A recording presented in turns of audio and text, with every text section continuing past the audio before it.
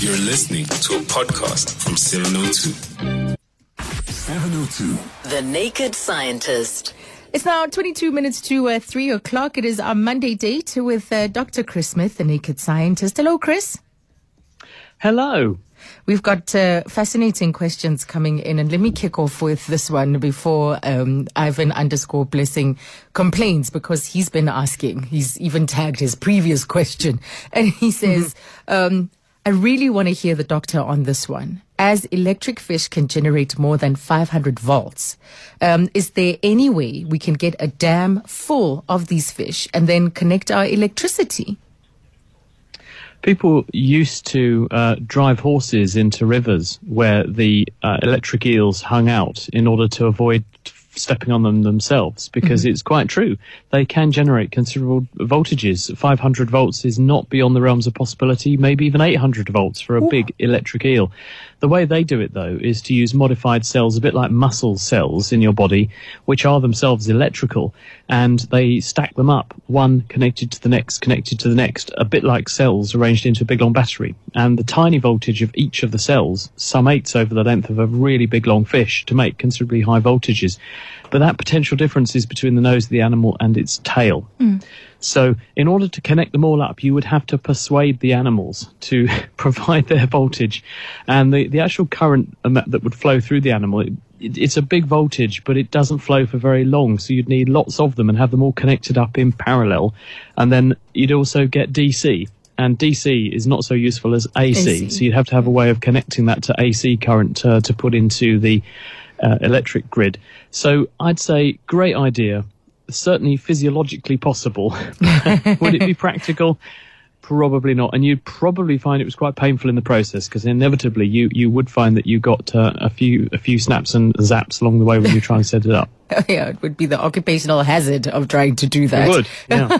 Thanks for the question there. Let's go to Tabang in Sebokeng next, as we're taking your calls this afternoon on 011-883-0702. Which scientific phenomenon would you like Chris to elaborate or explain to you? 011-883-0702. Hello, Tabang. How are you, Dad? I'm good. How are you? I'm fine, man.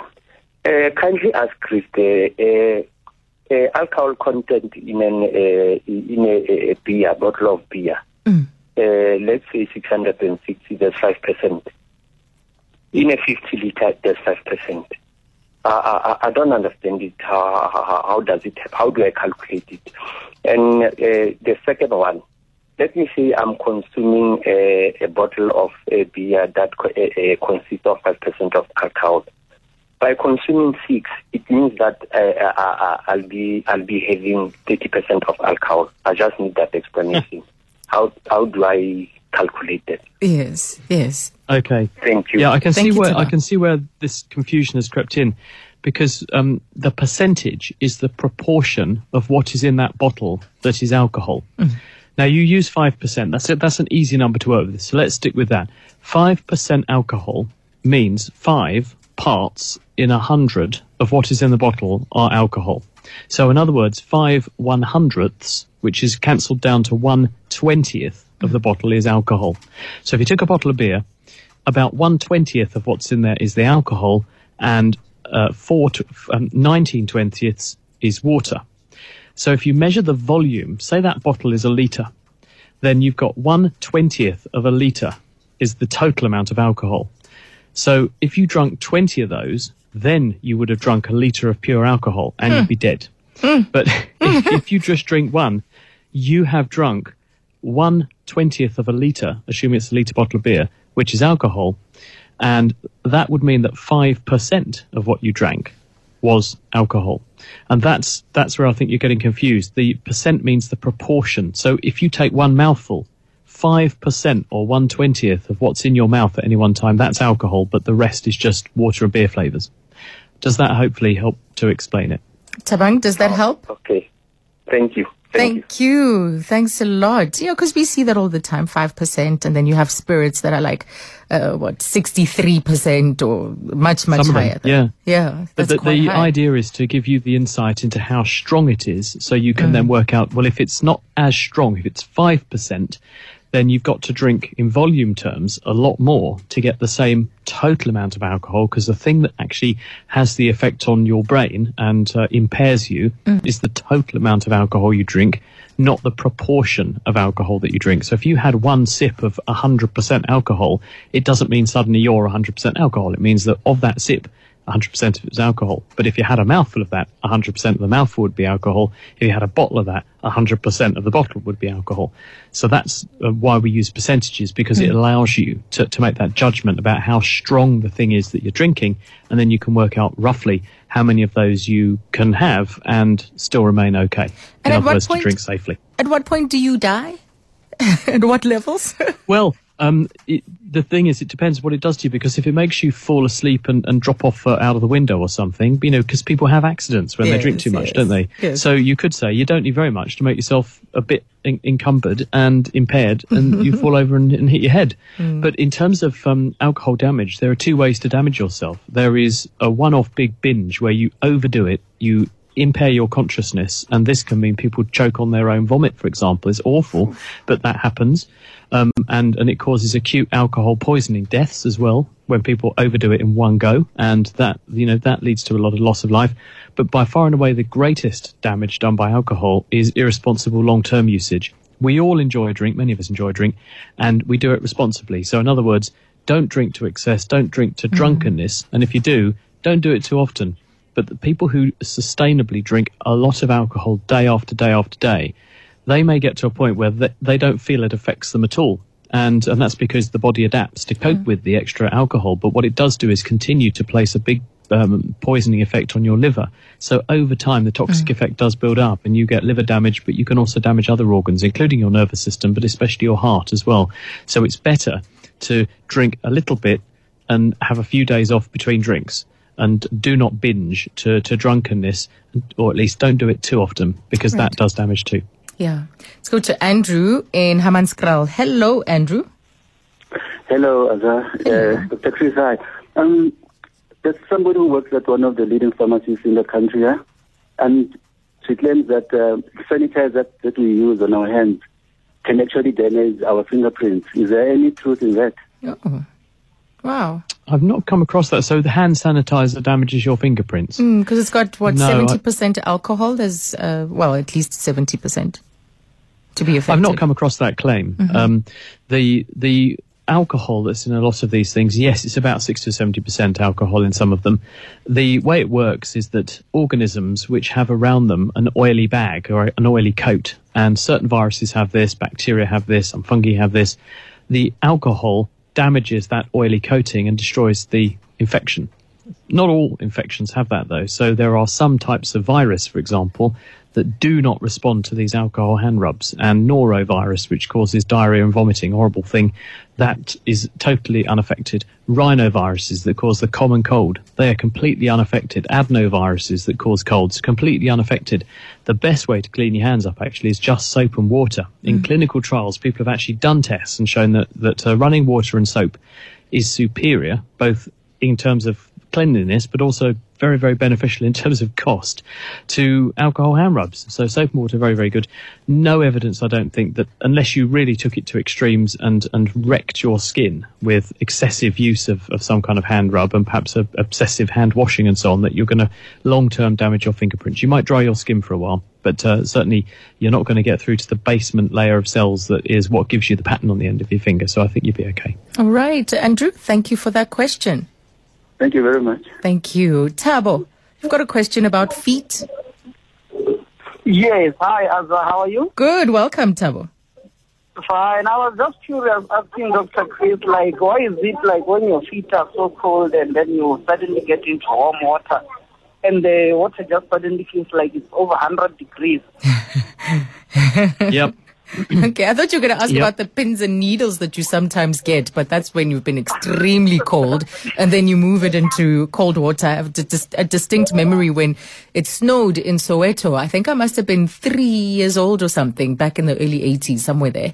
And it snowed and we made a snowman. We still have the picture. And then we went inside because it was so cold, and then we put our hands in warm water. It was warm, not hot. But sure, the pins and needles after that, I can still vividly remember that. But Thabo's saying it feels like the temperature of that water is far hotter. Yep. The reason is that the way the nervous system works is it's all relative. You are not so interested in absolute temperatures as how things are changing, because arguably it's the change that really tells you more information than what the absolute temperature is. So what I mean by this is best exemplified by describing an experiment that everyone here can try for themselves. If you get a bowl of hot water, not too hot, but hot enough that you think that feels hot, and a bowl of cold water, say icy water or water you've had in the fridge, and you put another bowl in the middle which has just got water which is halfway between the two, so sort of tap water, room temperature, and you put one hand in the really hot water and the other hand in the really cold water, keep it in there for as long as you can bear in the cold water and at least a minute or so in the hot water until you've got used to the temperature. And you think, yep, okay, it was cold when I first put my hand in, I've got used to it. It was hot when I first put my hand in, I've got used to it. Now, transfer both hands simultaneously from either the hot water or the cold water into the middle pot, which has got the tap water in it. And you will get a really surprising result, which is one hand will be saying, my goodness, that's boiling, because relative to the cold water, to the freezing cold water, that tap water is now hot. And relative to the hot water, that tap water is now freezing cold. So one hand will tell you it's freezing, the other hand will tell you it's boiling. And it will be the opposite hand to the one that was in either the hot water or the cold water. And this is because the nervous system is signaling what the relative differences are. And relative changes are far more meaningful to us and can signal far more information. Being sensitive to how things are changing and at what rate gives you far more information about your environment than just what the absolute level of temperature is. And that's why the nervous system responds in the way that we've just heard, which is when you put your feet, which have got very cold, into a bath that you would normally say, well, this is jolly nice, because relative to how warm your feet were feeling before, that water feels boiling. And so you get a huge flurry of nerve activity firing off from the nerves that signal high temperature. And as you get used to the water, the nerves do what's called adaptation, and they get less interested. They stop responding because the water temperature is not changing. Right. And that's why you then get used to it, because the barrage of nerve activity was the nerve cells saying, this is a change in temperature. But as they get to the same temperature that the surroundings are at, then they stop firing so much, and that's you adapting, and you stop saying it doesn't feel so hot anymore. Oh, that can be applied to so many things in life. As you get used to it, you just lose interest. No, you do. It's exactly right. That's exactly right. Smells are exactly the same. Yes. And people perennially phone this program and say, why do farts smell worse when they're someone else's? And but you get used to the smell of a fart because basically it initially triggers your nose very, very powerfully. It's not that the smell suddenly goes away, it's that your nose becomes much less interested in the smell, and the receptors that were firing off a barrage of information saying there's a very nasty smell here, they lose interest. And if you can think of it as the nerve cells almost get tired of firing so fast, so they slow down their rate of discharge, which means you then start to focus on other things. And the reason the nervous system is wired up like that is if we were continuously paying attention to everything equally all the time, we would find it very hard to focus on what's important. If there was an emergency unfolding in front of you, how would you discriminate the emergency signals from the background chatter that's going on? Whereas if you make everything just damp down over time and lose interest, novelty is what gets our attention, and that keeps us safe in the long run. Yeah. Thank you for that question. Let's go to David in Centurion. David? Hi there, Zania. Hello, Dr. Chris. Sometimes it's discussion between husbands and wives. You have to bring to a professional platform. The discussion between husbands and wives. Of these things because, so my question is, Dr. Chris, that every time my daughter displays any behavior that's got any negative connotation to it, right? My lovely dearest wife says that, that's a typical brand behavior. Your family's like that. And I was like, but my family is Cape Town. And you know what? You're exposed to more of your family here, up here and the dynamics of that. And I was like, is it inherent that the child can pick up, say, for instance, stubborn behavior just genetically or in the DNA? Is that possible at all, or must a child be in the presence of people to have that effect on the child's behavior? Yes. David, that's such a fascinating question. I know someone who wasn't raised by their father, only met his father in his early 20s, right? But they do things the same. Super neat. The father's super neat. So is he. There are a couple of other traits where we first met him and he thought, what? Why? There's so many qualities that are similar to this person that didn't raise him. Zero. Didn't raise him at all. So, good news for me at the moment. Yeah. So, Chris, how do we explain that? There's a huge amount of nature and a huge amount of nurture that goes on. By nature, we're talking about genetics, and people have done quite comprehensive analyses, not on humans so much as other animals, but you can prove that there are behavioral traits that tend to be associated with the way you're genetically wired. And the best of these is an experiment on silver foxes in Russia, where for generations researchers have bred these foxes, and they've bred them selectively according to temperament. And they have been able to breed foxes which are extremely docile, and they've, on the other hand, bred foxes which are extremely aggressive and very, very concerned and worried about any kind of approach of a person. So they're very, very skittish. And those behaviours appear to be heritable because the offspring of those foxes have the same behaviours as the parents do. So there's a healthy helping of nature in both nature and human nature, because genes control how your body puts itself together. That includes the brain and the nervous system, and probably therefore influences to an extent how different parts of the brain that do different jobs and are concerned with temperament and behaviour wire themselves up, and other things more peripherally around the body, such as testosterone levels and how sensitive you are to testosterone or other fight and flight and stress hormones, for example. But superimposed on that is probably the more dominant effect, which is nurture, which is the environment in which you're reared has a very profound effect on how your brain develops, especially when you're little, and therefore how you behave in subsequent environments. Because when we're born, our brain is very much a blank canvas. And although there is sort of a rough map of how things should work on there, it is your upbringing, the love you receive from your parents, your nurturing, how you're brought up, educated, your life's experiences, and how you interact with, behave with, and get on with those around you, that molds you into the individual you become. So therefore, there will be, to a certain extent, some characteristics that you inherit, but the profound and strongest influence here is going to be those characteristics imbued into you by the people around you and the environment that you grow up in. And so while it's true that you will see some things running in families, behaviour-wise, the vast majority of those things are going to be imbued in you from the environment and therefore the family unit. So it's not genetic, it's what's called a phenocopy, where you get something that masquerades as though it's inherited, but it's because of the environment rather than purely a genetic thing. Yes. So, David, I'm curious, what are you going to say to your wife to settle this? As you say, now you have the thinking and the thoughts of a scientist. I'm going to tell her after Dr. Chris's crystallized approach to this matter, you know what, I will accept a few of these negative traits, but not all of it. I can't just accept all of it. Thank you, Dr. Chris. Thanks, Azar. Thanks a lot, David. At least he's willing to go back to her and tell her the full thing. Let's go to Rudy in Doornfontein. Hello, Rudy. Hi there, Tanya. Yes, welcome. Thanks, Rudy. Thank you so much. Very interesting show. I never knew that the smell of farting can have a sophistication in the smelling sensors. When you mentioned some parts may be more ever to some spark smell than the other. So thank you for that. So Azar, thank you so much. Interesting show.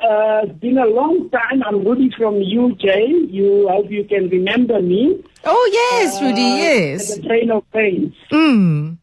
Yeah, so unfortunately during this time we can't have it. It was so exciting to always have it. But I'm thinking of an idea, Azar. I think we need to have a science brain of brains. And I tell you where I'm coming from there. I think you've had Chris all the time, and we all listen ardently to the Naked Scientist. But we never thought we have the brain of brains where we ask general questions and prod people. But I think it'll be very interesting to have a science brain of brains. And that is when you can have different topics even for the kiddies, where perhaps Chris can ask very basic questions, not really going into the length and depth that he has got, but just into very basic questions on science, brain of brains. Before I make my question. Oh, well, Rudy, tell you what, we'll call you next week Monday because we're out of time. And we'll make you a priority next week Monday. Is that all right? Oh, no, that's absolutely perfect. No problem. Okay, whatsoever. let me put you back to my producer and say hi to your son. I will do so. Thanks, Abba. Thank you. That's Rudy. And we've met Rudy several times at the Discount Brain of 702. And I guess he wants to see its evolution. And Chris, you've inspired that potential evolution, and it would involve inspiring young minds. Sounds like I have to come up with some good questions for them. Yeah. They're Sounds bright like bunch, that lot. So we'll bring Rudy back next week, Monday, because we are out of time. And there is a question about heartbreak that we're going to save as well, because I suspect lots of people would probably be able to relate and are curious about why this thing happens. Thank you very much.